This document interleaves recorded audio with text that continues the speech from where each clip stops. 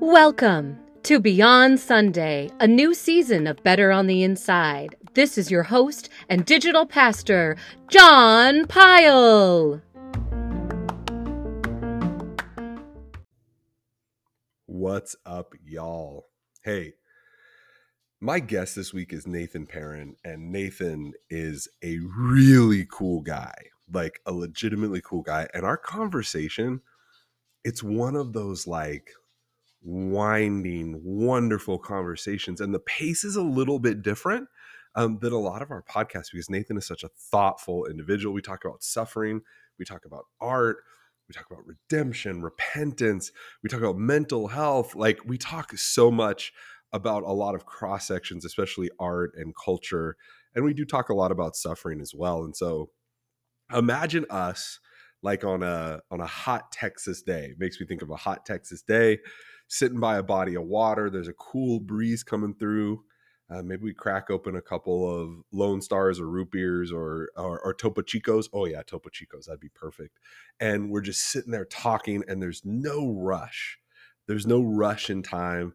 There's nothing that we feel like we're wasting our day. We're not worried about what's happening. And so, man, I was just so thankful for Nathan and his creativity and all of his thinking and writing. And he's a cool dude. And so I really hope you enjoy this episode. What's up, y'all? Welcome to Better on the Inside. I'm here with my friend Nathan. Nathan, how are you, man? I'm doing pretty good. It's a little presumptuous maybe to call you a friend. Like we've interacted, a fair amount online, but like we're not like deep old besties yet. Yeah. Are you an introvert or an extrovert? Oh, big time introvert. On the Myers-Briggs, I'm an INTP and I'm an Enneagram 5. Okay. Yeah. Got it. Well, I'm the extrovert that adopts you. You know how extroverts adopt introverts? Like there's immediately that energy in our relationship of me being like, hi, I'm your extrovert. I'm going to make you talk about stuff. Yeah, that's like half my friends. So you're welcome in. All right. Nathan, why don't you tell everybody who you are, where you're from, kind of what you do? Well, I am a Mennonite pastor out in Chicagoland. One of the congregation I work at is Lombard Mennonite Church. Since it's about 5 miles from Wheaton College, so they like to call themselves the evangelical Harvard. But oh, yeah, it's really fun. I'm not gonna go into that, but but yeah, so I am located in a community that's pretty the congregation I serve is pretty academically leaning. But yeah, my job is to kind of oversee Christian formation within a congregation, looking at the Sunday school stuff, but also working broadly. I also do a lot of work with the youth. And that's so awesome. Yeah, that's my gig. And I'm also a multi-genre writer. I am currently a screenwriter, and I have a few stories published. And I'm also working on my doctorate in Christian community development at Northern Seminary. Dude, what a resume. You do like 5 really cool things. Yeah. At least 5 really cool things.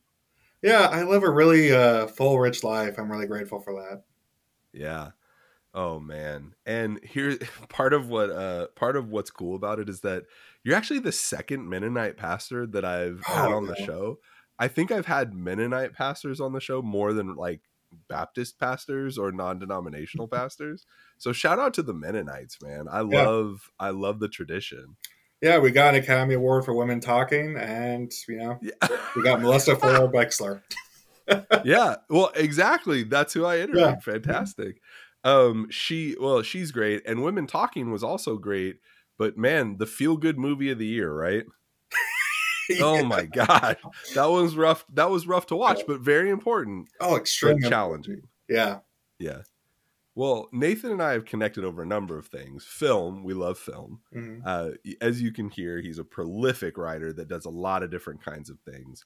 We had a whole conversation about Halloween and John Carpenter and Halloween Ends, and how Halloween Ends was just, it still makes me mad. If I talk too much about it, I'm going to go off in this whole podcast is going to be us like rewriting the recent Halloween trilogy. Jamie Lee Curtis needs to repent. Yeah, JLC, come on, baby. Come on, girl. You can do it. But Nathan, one of the things that when we kind of connected, something to talk about was just, we talked about your writing and how you're not writing for a Christian market. Like that's not who you're aiming your writing at. And I wanted to talk about your spiritual journey and making peace with your creativity and what that looked like. And then also being like, nah, I'm not going to go into the Christian market with your writing. Can you tell us a little bit about that? Yeah. So it's kind of a longer story, but I'll try to get We got time, bro. Yeah. We got time. Oh, awesome. All right. So that's always dangerous to tell a pastor, as you know. But okay, that's funny. Yeah. That is a very real joke. That's hilarious. Yeah. Oh man, I was at a conference once where they went around asking pastors, "Where have you seen God?" I'm like, "Oh, we're going to be here for 2 hours." Check the watch. Be like, "Hey, honey, don't keep dinner warm for me." Yeah, yeah. This is going to be a minute. They're great people, but yeah. So my spiritual journey with writing. So I grew up in kind of a rough neighborhood. I was, it was near Commerce City, Colorado. Okay. And writing was really a way for me to cope with the trauma I was seeing around me. I had a lot of, memories I had to unpack later on. For instance, one of my neighbors was murdered. Oh, wow. Yeah. And, just, watching people kind of, my friends especially get involved with like drugs and stuff. And so, to add a weird layer to this, I was also raised very fundamentalist, which, it's kind of funny. I'm a pastor now when I look back at it, but so, writing kind of became, my way to cope with the world around me. And, one of the women, she was a 5th grade teacher. Her name was Mrs. Garrick. We're connected still. But she asked us to do a report on, states. We were learning about it. Yeah. And I was really, really fascinated with the Jersey Devil. And the Jersey Devil for normal people is like this mythic kind of monster that people claim to spot still around this day around New Jersey. And that's not the scariest part of New Jersey, but that's what people claim, right? Yeah. So I was about 11. And so I wrote up this short story about the Jersey Devil. And I was like, this will count technically. This will be fine. And I handed it in to my teacher. And, she called me up and I was like, oh, crap, I'm going to get punished for this, right? She had me read it in front of the class because she loved it. Oh. Yeah. And I always felt like this strange, not strange, but just this warmth around her. And I just kind of instinctively knew she was a Christian because of that. But yeah, so after, that, writing became kind of a tool for me to cope. And I mainly wrote horror stories because that was just kind of the way, I guess, to process my own stuff. But let's see, I'm trying to jump ahead here. So, like, I went through a period where, like, I did party a lot. I, just ran around, as a kind of response to everything. I ended up dropping out of high school and had to have my own come to Jesus moment. It was, I started going to it wasn't small, but it was just this Quaker church out in Denver, Colorado. And they were one of those churches that were so loving that I couldn't, I just couldn't deny that there was something there.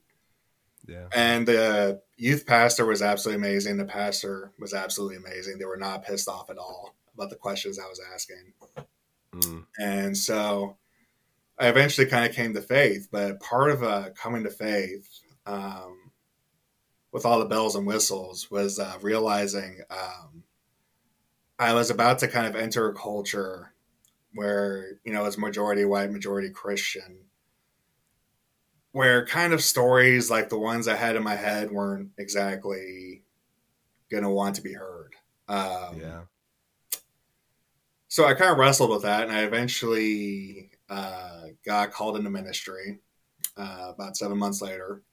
I was at a church camp, and when I got called into it, I made a deal with God. I said, okay, if you can graduate me from high school, I will do this. And so I only had like 4.5 credits, a GPA of 0.5 at the time. Wow. Yeah. And then, so I was like, okay, God, that's our contract. Not that that's the healthiest theology, but Sure. But it's where you were, man. It was real. Oh, yeah, absolutely. And then about 2 weeks after that, I got enrolled in a night school and ended up finishing my education in 2.5 months. So, wow. Yeah. So I was like, okay, God, I got it. So I go Okay. I have a question. go for it. How were your parents dealing with this? Like, coming from a fundamentalist background, you kind of walked away, had a come to Jesus moment, hanging out with the Quakers, and like experiencing this like a restoration, like a real restoration of your spiritual journey, or a start in this case. Like, Oof. Yeah, that's a how were great your question. parents doing with that? I think they were just happy I became Christian. I'll put it like that. Yeah, there's still like a lot of fundamental theological disagreements we still talk about, but yeah, when I became a Quaker, it wasn't the way they intended, but Yeah. I think they were just glad to see me not doing what I was doing. So yeah, I just immediately I'm kind of curious, so I was like, oh my gosh, I have a question. Like, I gotta ask about that story. And so you made the deal with God, and God was like, okay, 2.5 months, you're done. yeah. Yeah, it was just it was Yeah. nuts. Okay. I Yeah. couldn't. Yeah. It was really tough for me to wrap my head around. And when I was applying to, it was at Berkeley College out in Kansas, and when I was applying there, when I handed in my transcripts, it still read 0.5 GPA, 4.5 credits. So Yeah. it took a very long time to Yeah. explain my situation. Oh. But man, so yeah, when I was 19, I headed out to Kansas with 2 bags of clothes and on a bus. And yeah, so I got a lot of healing there. I think, when I look back at it, there wasn't any other place, that was more better for me. Because when you're in the middle of nowhere, you're forced to confront yourself. And so this was a town of about 800 people. Yeah. So yeah, it was really very healing. But still it had that evangelical element to it. And I was coming in swearing and all this Of stuff. course. Yeah, it was just As one does. but when you're going to a school where it's like a third of them are homeschoolers, it's just you learn quick to try to censor yourself. But I still really struggled with creativity because I didn't know how to put a language to it. Yeah. I think one of the things that kind of sparks, when I look back at it now, this is going to be probably terrible for people who this movie really touched, but this was just my experience of it. So War Room, right? Mm-hmm. When it came out, I did not want to see it because I knew it just wasn't my kind of film. Yeah. But, I was preaching out in another small town at the time. This was about when I was, 21. And they bought me tickets. I was like, crud, now I have to work. And so... Yeah, right. Yeah. So it was just at this fancy theater that they had built in a small town called Greensburg. So I was like, okay, I'm just going to go to it. It can't be that bad. And I'm sitting there, and the whole film, I'm just going to spoil it for those who haven't seen it. The film's premise is that this woman comes to Jesus. She prays hard enough. Everything works out because, they're on the verge of a divorce, right. whatever. And I was sitting there thinking in the theater, I was like, wouldn't it have been a more powerful story if this woman kept her faith despite the divorce? Mm, Wouldn't it have been more powerful? Now, what does this communicate to people who have been through a divorce? You know, yeah. and it just really bothered me, and the whole way the audience was responding to it was bothering me Mm, because they were acting like, oh, this is what true Christians experience is like, that if they only just prayed hard enough, that spouse would have stayed yeah. around. If you create your war room, right? If you Yeah, go create create the your room role. where you go and you pray all Yeah. the time and you pray faithfully and you do the right thing, God is going to bless you with whatever you ask for. Oh, absolutely, 100%. And when I was watching that, I was just so depressed. It was just like, is there any room for screw ups in Christianity? Is Mm, there any room for mm, people? Like here I was about to serve. I don't know if I would have called myself an evangelical, but I'm yeah. definitely evangelical adjacent. Um, but it's just like, how in the world can I serve a culture where their ideals are this warped, I guess? Mm, Their worldviews are this warped. yeah. um, this entire time, I was kind of keeping books I really loved kind of under the radar. I'm a big Cormac McCarthy fan. I read The Road Okay. and really changed my life. I read La Raymond Carver. Okay. The novel The Exorcist really got to me. It was really good. Mm-hmm. Um, but I was reading all this stuff, and I'm just like, why is this touching me more than a lot of the Christian fiction I've been exposed to? Right. Why is this? Right. Um, why is this speaking to me more than because that's where I would often find God. Mm, And even in like movies, my favorite movie, I think in college, some of my favorite movies, there's Paris, Texas. Have you seen that? mm.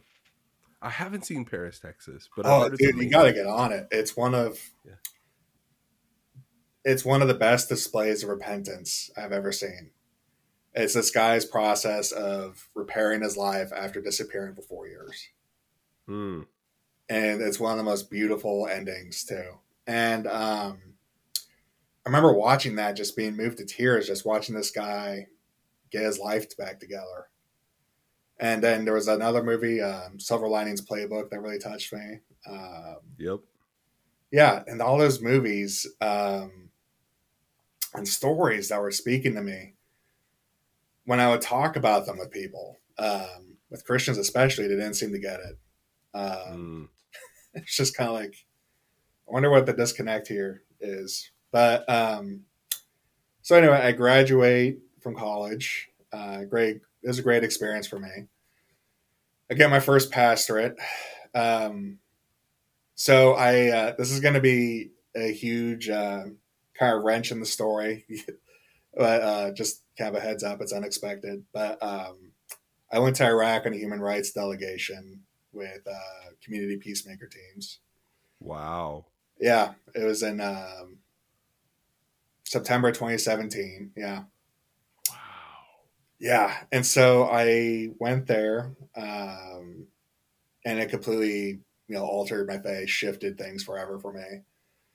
And Yeah. I also saw, frankly, the firsthand disastrous results of, evangelical culture. Mm, Because, when the Iraq War began, I remember to this day John MacArthur, going on Fox News saying, using the Old Testament to justify what happened, right? yeah. Mm-hmm. And that just like altered things forever for me. And Yeah. so, yeah, I went through just processing that. And I went home actually after that and wrote two short stories. Both of them got published later on, about a few years later when I had the courage to do that. But yeah, that really kind of shifted things. Like I spent I would say, Iraq by itself wasn't the experience that led to this, but it was just, I eventually entered this weird state for about 2 or 3 years where I was kind of numb, Mm, just trying to bounce back from this. And eventually, when 2020 entered around, put it mildly. I started doing therapy, and Good. yeah, Therapy's good. therapy's Good. awesome. Yay for therapy. Yeah, she was a pastor, actually. She had a lot of Anabaptist Quaker connections, so it was really amazing how God worked that out when I look back at it. Um, and this entire time, it wasn't like a physical rock bottom. In fact, I earned my master's while I was doing this. I was, my church was growing at the time. Yeah. A little fact about my church that's a little fun. I was in a community of 35 people. Very, very rural Wisconsin. It was called Fountain Friends. That is about as rural as it gets. That's like 4 families. Yeah, pretty much. Oh, but it was a great experience. But, so when the pandemic started, what was an isolated community became all of a sudden way more isolated. And so, I got into therapy. And, just started addressing these things within myself. And, on top of this, I was an on-call hospital chaplain. And so just experiencing that mess during COVID. And, working part-time at the Boys and Girls Club. So, there just seemed to be at like the exact intersection of being all at the most stressful points in time at the worst time. Yeah. And so 2021 rolls around. It was January. And, I finally, have processed all these crazy things, but in weirdest time possible to do it, I think. Yeah. And I just feel this urge to start writing again. And I looked around at, the culture around me, and I was like, if there was ever a time for stories to be told in like a really blunt spiritual manner, it's now. So I contacted a writing coach. I just sat down and I just decided it's time to just be honest about the way life is and about how the world is. Because I think what the world needs now are honest Christians, not because during the pandemic, the leading force, in science denial and conspiracy theories, it was Christians. Yeah. Yeah. And a part of my, I guess, cultural repentance for that is like these contributions. So I contacted a writing coach and I sat down writing. And after about a month of working on one story, it was about a human rights worker trying to repair a broken marriage with his wife. And that story had been in my mind for years. That was actually one of the first stories I wrote when I came back from Iraq. And I wrote it. I was like, this is very niche. It's very Christian focused, but there's like a few F-bombs. There's a few talks about addiction, Yeah. And I was like, who's going to pick this up? And so I just, started submitting places and just kind of accepted it was not going to get picked up. And this was actually during Holy Week. I was in a dumpster because one of my employees accidentally threw away important paperwork. So I was just kind of covered. It's kind of a normal experience. You work with kids. As you know, you're a parent. You pick up like all this garbage accidentally. And I was working in the dumpster and my phone vibrates. And I go to check it and I find out only after about 4 rejections that story had been accepted. Wow. Yeah. And I was moved to tears. That was a childhood dream of mine. Yeah. And so I hopped out of the dumpster. I hugged my boss with the garbage. Yeah.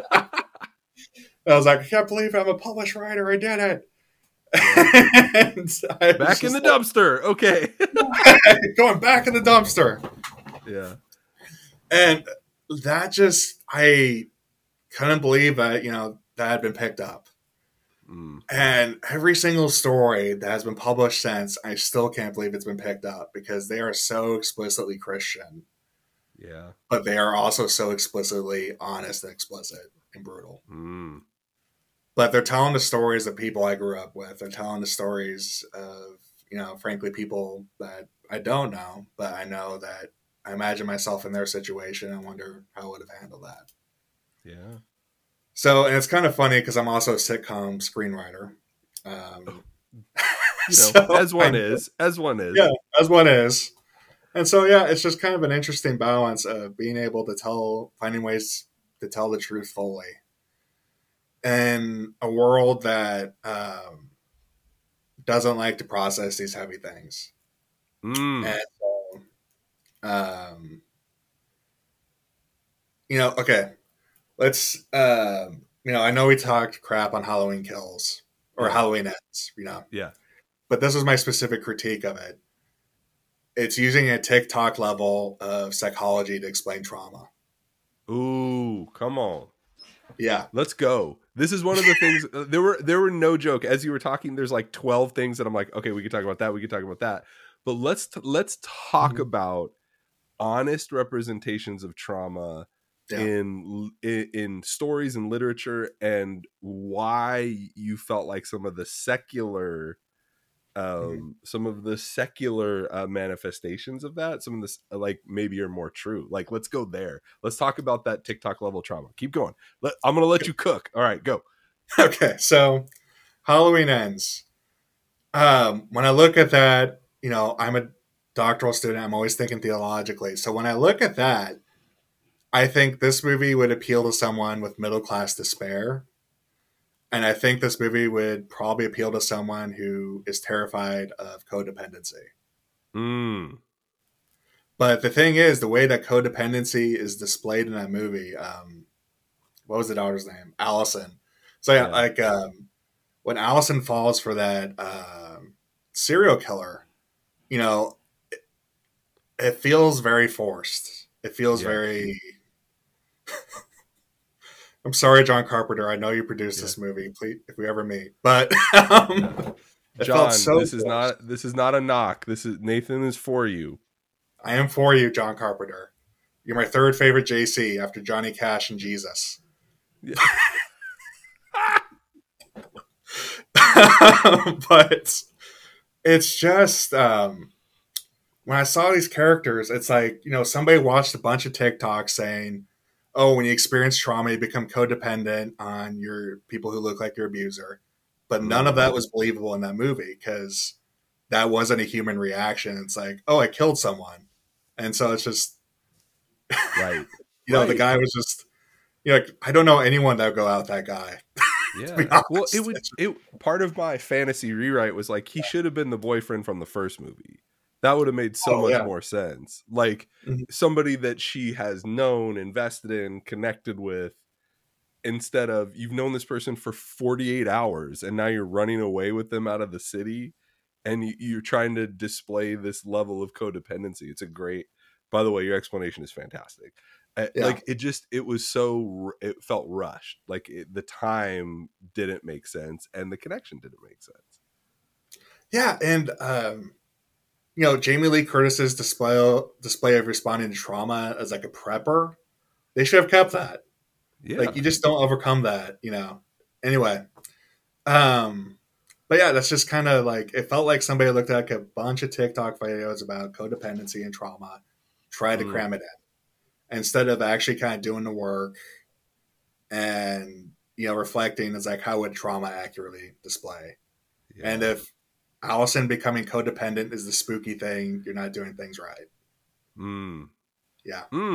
Well, okay. And part of what you're surfacing is this idea of dealing with trauma, like serious, deep trauma with shallow platitude level response or explanation. And I think that and Halloween Ends is a connection to maybe some of the Christian movies that you saw of something like War Room that you use an example of, like we're not really getting the 80% below the iceberg. We're just kind of dealing with what's up here of like, hey, if you pray hard enough and you do the right thing, everything's going to work out. And the other end of like, yeah, man, trauma is hard. And I watched enough TikToks to know that blah, blah, blah, right? We're not actually diving into the depth because those are very uncomfortable conversations. And one of the phrase that I've used with friends and on the podcast a couple of times is that a lot of Christianity has a anemic theology of suffering. Oh, absolutely. And that anemic theology of suffering, I think, is leading more people away from the church than almost anything else outside of politics, because it doesn't match up with life. It's the point that you're making of going, I can't imagine the divorced women that are going to see War Room that feel shame or guilt. Yeah. Of going, and it's not that War Room is a bad movie. Like, I know personally people, that movie changed their life and changed their marriage. Yeah. And so, like, exactly. shout out to you. Like, hey, we're not telling you that that's bad. Yep. But at the same, exactly, I'm not here to yuck your yum. But at the same time, there are a lot of people watching that going, well, I guess if I would have just prayed harder, he would have stayed. Or if I would have prayed harder, it would have restored the marriage. And there's this anemic theology of suffering that doesn't match our life circumstances. Yeah. Where we are faithful, we give, we pray, we worship, we try to do all of the things, especially people that are kind of trying out Christianity. And then they go, oh, my life still sucks. Yeah. And a better picture, right, of a robust theology of suffering is sometimes the horror movies and secular movies that we watch, where it's not trying to bring it down to a platitude. Most of them are going, yeah, man, this is complex and sucks, but let's journey. And something like, even though I haven't seen Paris, Texas, I literally just looked it up. I'm like, I gotta watch that. I imagine the journey is fraught with complexities and tensions and things that are unresolved. Oh yeah. And that is close. That's closer to life than, well, I came back, I apologized, I made peace, everything is fine, I'm rich, we're good. Because an anemic theology of suffering is one step away from a prosperity gospel. Yeah, exactly. This is one of my, oh boy. So I eventually ended up in 12-step to address like complex PTSD. You know, there's a 12-step group for everything, right? Yeah. So I've been in that program for about 3 years. Something that I found fascinating in 12-step culture is that you're forced to reckon with suffering. You're forced to reckon that you are responsible for your actions. Right? What I tend to see in Christian media and Christian circles is that they say sorry to God. That's it. Ooh, come on. Come on. Yeah, yep. Yeah, exactly. And that's part of what my story, like my fiction and but the stories I tell is that we have a moral responsibility to the people we hurt. We have a moral responsibility for, you know, even the ways we, you know, support things in the past, maybe.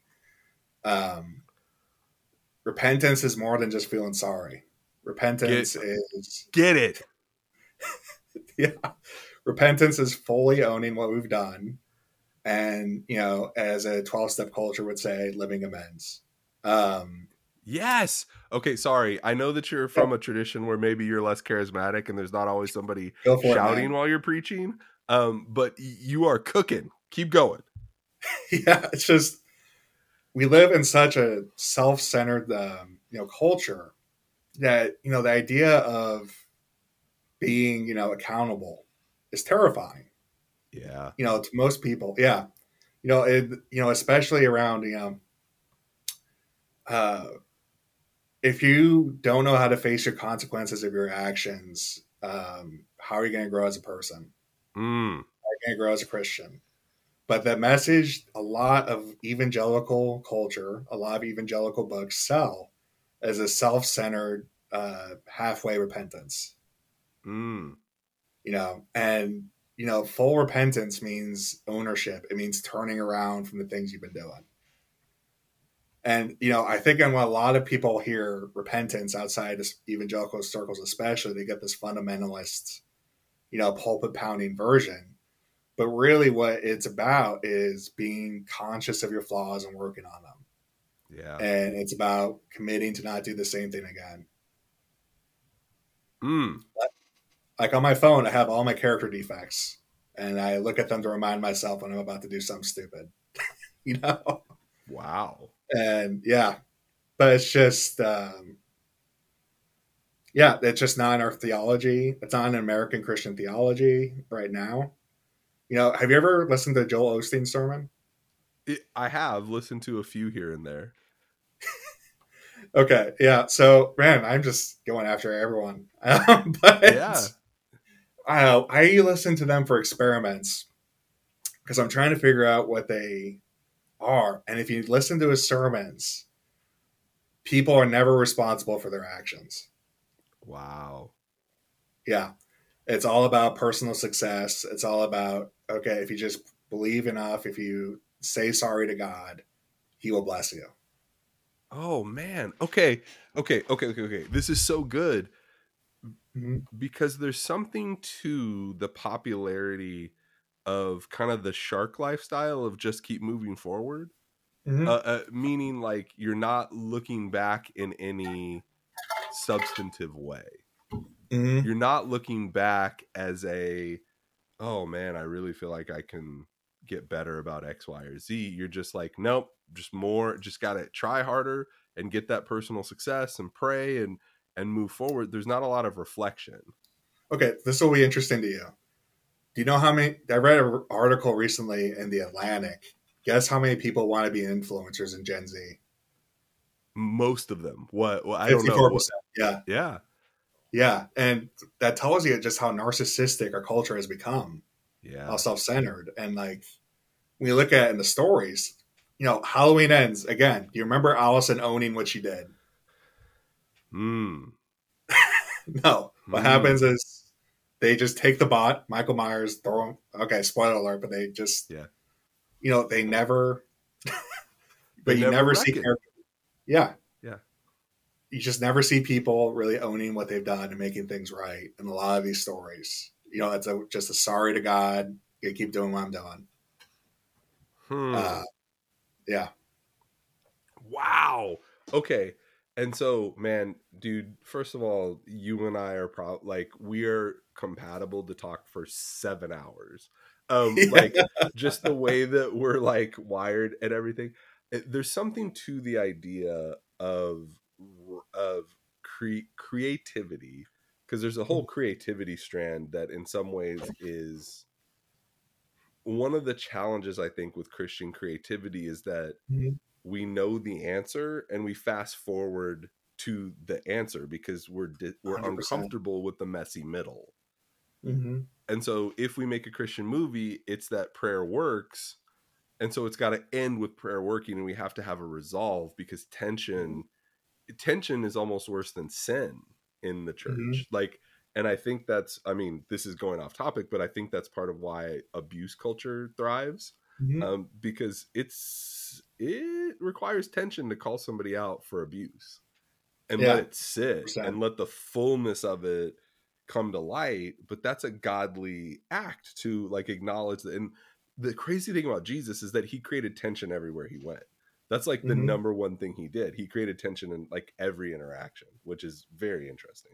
Sorry, getting back to your point. Now I'm preaching my own sermon. Um, we want to skip the messy middle. We want to Yeah. skip the part that sucks. We want to skip the part that's hard. We want to skip the part that's the dark night of the soul. We want to skip the part that doesn't have easy answers. And Mm-hmm. so if in an hour and a half or 2 hours you can just wrap everything up, it feels shallow Mm-hmm. to many believers. To as a piece of art, it feels shallow. As Mm-hmm. a sermon, it feels very fulfilling. Yeah. And a lot of times Christian art is more like a sermon than a piece of art. Mm-hmm. Because it's got, hey, this is my premise, this is the thesis, Mm-hmm. this is what you need to do. And such most good art causes you to look inward Yeah. Mm-hmm. and reflect. And man, that's a hard thing for us to do. What do you think? There's a lot of people, I say a lot of people, there will be people that are listening that are like, okay, like this is pretty heady. Like what can we do as John Q or Jane Q church attender to kind of foster communities and atmospheres where we look a little deeper at things like repentance and we approach suffering in a healthier way? I think one of the first things we do is honestly try to get off social media. I'm a total hypocrite. Uh, yeah, Do as I Twitter is my say. favorite dumpster fire. Yeah. But Oh, it's such a good dumpster fire, though. It oh, really it's is. so fun. Like it's the only social media platform where you can make the CEO cry. Yes. Like Yeah. You are not afraid of chaotic environments. This is something that I've learned about you. oh yeah, no, throw me in, Yeah. give me a match. But yeah, so I would honestly say throw out the platitudes, throw them all out, and instead of trying to comfort the person crying, sit with them. Mm. Don't resolve their problems for them. Don't sit with them and do what they ask, what they need at that moment. Because growth takes time. Healing takes a lot of time. Um, and don't expect a Disney ending. Mm. Um, because, often I think when we approach other people's pain, we have a toxic positivity unintentionally with it that we want to force go. Ooh. Sorry. Yes, that's good. Okay. Don't apologize for being awesome. Like that's a great point. Just that Yeah. phrase, when we approach people's pain. Mm-hmm. Ooh, I think we like to drive by. I think we like Yeah. to wave from the sidewalk, but approaching people's pain without toxic positivity. That's so good. Sorry, I interrupted you. It was just so good. Oh, it's fine. um, yeah. So when we approach it from that angle and when we feel like we have the solution for them, you are not being there for that person. You are not being there for that friend. You have to be willing to sit in the mess. And you have to be willing to take care of yourself in the mess. Mm. Because, okay, so I think in terms of movies and literature and theology all the time. But so there's a movie that came out last year, Close. Did you see it? No, I don't think so. Okay. It's a devastating movie. So it's about this. No, I probably avoided it because I was like, "Oh, that looks devastating." Oh, it's a cathartic, good cry. But it's about this. You're unsure if he's gay, but like these two kids get bullied because of a homophobia at the school. So one of his friends commits suicide, and it's him processing the death. And it's one of the best displays of grief I've ever seen. And in the background with farm fields, you see it growing, that he's slowly coming to this place of healing. One of the best, like, oh my gosh, it was a tearjerker. The second movie that comes to mind is like Tender Mercies with Robert Duvall. You've seen that one? It's been so long ago, but yeah, he's a country music star, right? Oh yeah. Okay. But if you look in the background, as he is processing all the crap, the fields are slowly starting to become greener. Wow.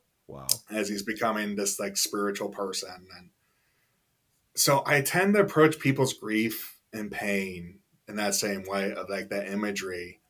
Like this is a farm field that needs to be tended to, that I need to be present for. And it's not going to happen overnight. Yeah, man. Well, okay. I mean, even that resonates in so many ways just because it's the analogy of many of our modern kind of mega church culture is factories and industry versus gardens and farms. Yeah. And I think healing looks different when you approach it from a different, from a different illustration, from a different metaphor. Yeah. And it's just, I've noticed, especially in social media culture, there's this pressure, social media culture, if that's a thing, but like there's this pressure to immediately bounce back from a tragedy and to write some feel good thing. What would how would our culture, how would you be there for the person that goes onto social media and say, my life has sucked for the past year. These are all the ways, and I have not seen God. How would you sit with that? Wow. Yeah, you just kind of see like all these pressures to almost put a band-aid on a broken leg Yeah. and call it good. Yeah. But what we need, and like through like our stories, through our ministry, is like just grieve, Mm. just heal, get into recovery. Get into a state of like repentance, not in the sense that you're a terrible, awful person, but in the sense of do the things that you know are healthy and good. Yeah. Good Lord. Okay, there's so many things that we could talk about. And unfortunately, like, we usually Yeah. try to keep the podcast like 45 minutes or so. Golly, because there's a whole thing we can talk about related to horror movies, and people that grew up in traumatic situations tend to gravitate towards horror Mm-hmm. movies. Like, I would love to have that exploration with you. We got to have you back Okay. on. Because like, Love. like truly, like this is next level stuff. And Okay. Thank processing you. your creativity and what you're talking about and your stories, and like, I don't know, man, that's so exciting. Oh, thank you. Yeah, like, Mm-hmm. oh my gosh, I have a million questions for you. What, so like, okay, I guess I'm asking you for the summary. Like, you've given a really good steps of sitting with people, right, of asking the hypothetical. If somebody said my life has sucked and I don't see God, like, how do you approach that, and kind of sitting in that? And so do you have any other advice for navigating that messy middle? Educate yourself. Read a lot of memoirs. Mm. I didn't know how to be there for families dealing with cancer until I read a memoir. No ministry book can prepare you for that. Wow. Yeah, and one of the biggest compliments I ever got for my writing, my recently published, it was like back in December, is about this 30-year-old who gets brain cancer, and it's him processing his life mistakes. And one of the best compliments I've ever gotten in my writing was this stranger who was dying from cancer saying, "Thank you for writing a story that was so real," because I did not shy away from the tough stuff. Yeah. Yeah, and that's probably like a compliment that I'm not sure what can top that. Yeah. But You're never gonna forget that one. oh no, never. And if you can make the person dying feeling seen, if you can read those memoirs, go through the tough stuff of research, it will benefit your life greatly for everyone around you. But also work on yourself, because if you're not actively working on yourself, you're not going to be present for the people around you. Yeah. Yeah. Good night, dude. Nathan, this was fantastic, man. Oh, thanks. So we're It's about been to fun. head into the non-judgment zone of joy. Okay. So All right. what kind of I'm gonna compose a theme song. I say compose. I'm gonna, in the next seconds, put together a theme song. And what musical influences? Like, what have you been listening to lately? I listen to a lot of folk rock. Okay. Like, give me an example. Lumineers, Mumford Okay. and Sons. Yeah, yeah. Okay, perfect. Okay. Yeah. Okay. This is awesome. Okay, and then after the song, I'll let you know when it's time to go, and you don't have to sing along, because I'm making it up on the spot, so you really can't. Mm-hmm. I'm gonna ask you, what is bringing you joy right now? I don't know why I picked up a pencil, but I did. When I think of folk rock, I think of like mandolins and banjos. And so Mm-hmm. we're gonna start from there, where it's like bing ding ding bing ding ding bing ding ding bing ding ding, non-judgment zone of joy, non-judgment zone of joy. All right. Imagine a mandolin in the background. So Nathan, what is bringing you joy? Mm.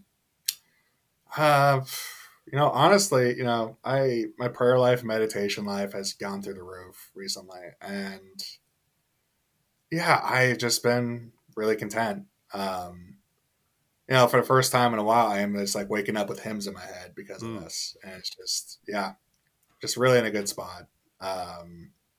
Yeah, so for that, that's just what's bringing joy for now. That's beautiful. Oh, thank you. Like, truly beautiful, because I think For people who have been in like a meditative, like contemplative space, I think they'll know exactly what you're talking about. I think there are a lot of people who haven't been in that space and don't know the level of joy that can come from that kind of experience. And I think that's one of the missing pieces of the messy middle right there, of just those personal spiritual practices. Of it's a self-care practice in a filling of the well kind of way. That's just a different level. Yeah, I'm definitely grateful to my Quaker roots for bringing me there. So bro, Nathan, okay, so if people want to read your stories, if people want to follow you, if people want to connect with you, where should they find you? I'm mainly on Twitter, but you can easily look me up on Facebook. I accept whenever friend request if you don't look suspicious. My Twitter handle is at nperrin_writer. And my website for now is nathanperrin.weebly.com. And I need to update all that. But all my stories can be found there. Yeah. And, but yeah, where I interact the most is Twitter. And yeah. So. Check him out on Twitter. Read his stories. I'm going to your website right now. Just hang out with him, man. You're awesome. Yeah. And again, I would love to have you back on to chat more, because I think we're kindred spirits in a certain way, especially about creativity and horror movies and stuff like that. Oh yeah, I'd love to talk about that. Could do that all day. Yeah, well, Better on the Inside gang, go check out Nathan's website, and I'll make sure that in the show notes you guys can click on it, read his stories, do all that stuff. Nathan, thank you for joining me, man. Oh, thank you for having me on. All right, y'all, I really enjoyed my conversation with Nathan. What an awesome dude. We talked Halloween. We talked a lot about movies. We also talked about art and everything else. I mean, great dude, salt of the earth. Such an interesting, like, Anabaptist Quaker pastor, like, rootedness. Those folks, anybody I've talked to from that tradition is just so fascinating. Anyway, I love my time with Nathan. If you want to know more about him, Nathan Perrin Writer. That's Nathan P and then right. I'm not spelling Nathan wrong. Nathan Perrin Writer WRITER.com. NathanPerrinWriter.com, and you can find his stuff there and find more ways to contact him. Man, he's so thoughtful. It would be cool to have a conversation with him. Crack open a Topo Chico or two. Just sit and chill. Hopefully it's not as hot as it has been this summer in Texas. But I do hope you get to sit with them by a body of water and just chill and pick his brain for a little while. Well, I enjoyed it. Man, I love you guys. So thankful that y'all are here in our Beyond Sunday moment this season. It's been a lot of fun. I hope you guys are enjoying it too. As always, like, subscribe. You can always hang out on our Substack, Beyond Sunday Substack, or you can join our Facebook group, Better on the Inside. And that's a really cool Facebook group and a lot of really great people there. Well, thank you for listening. I appreciate you. I love you.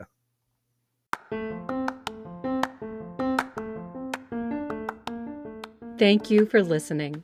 Please take a moment to hit the subscribe button.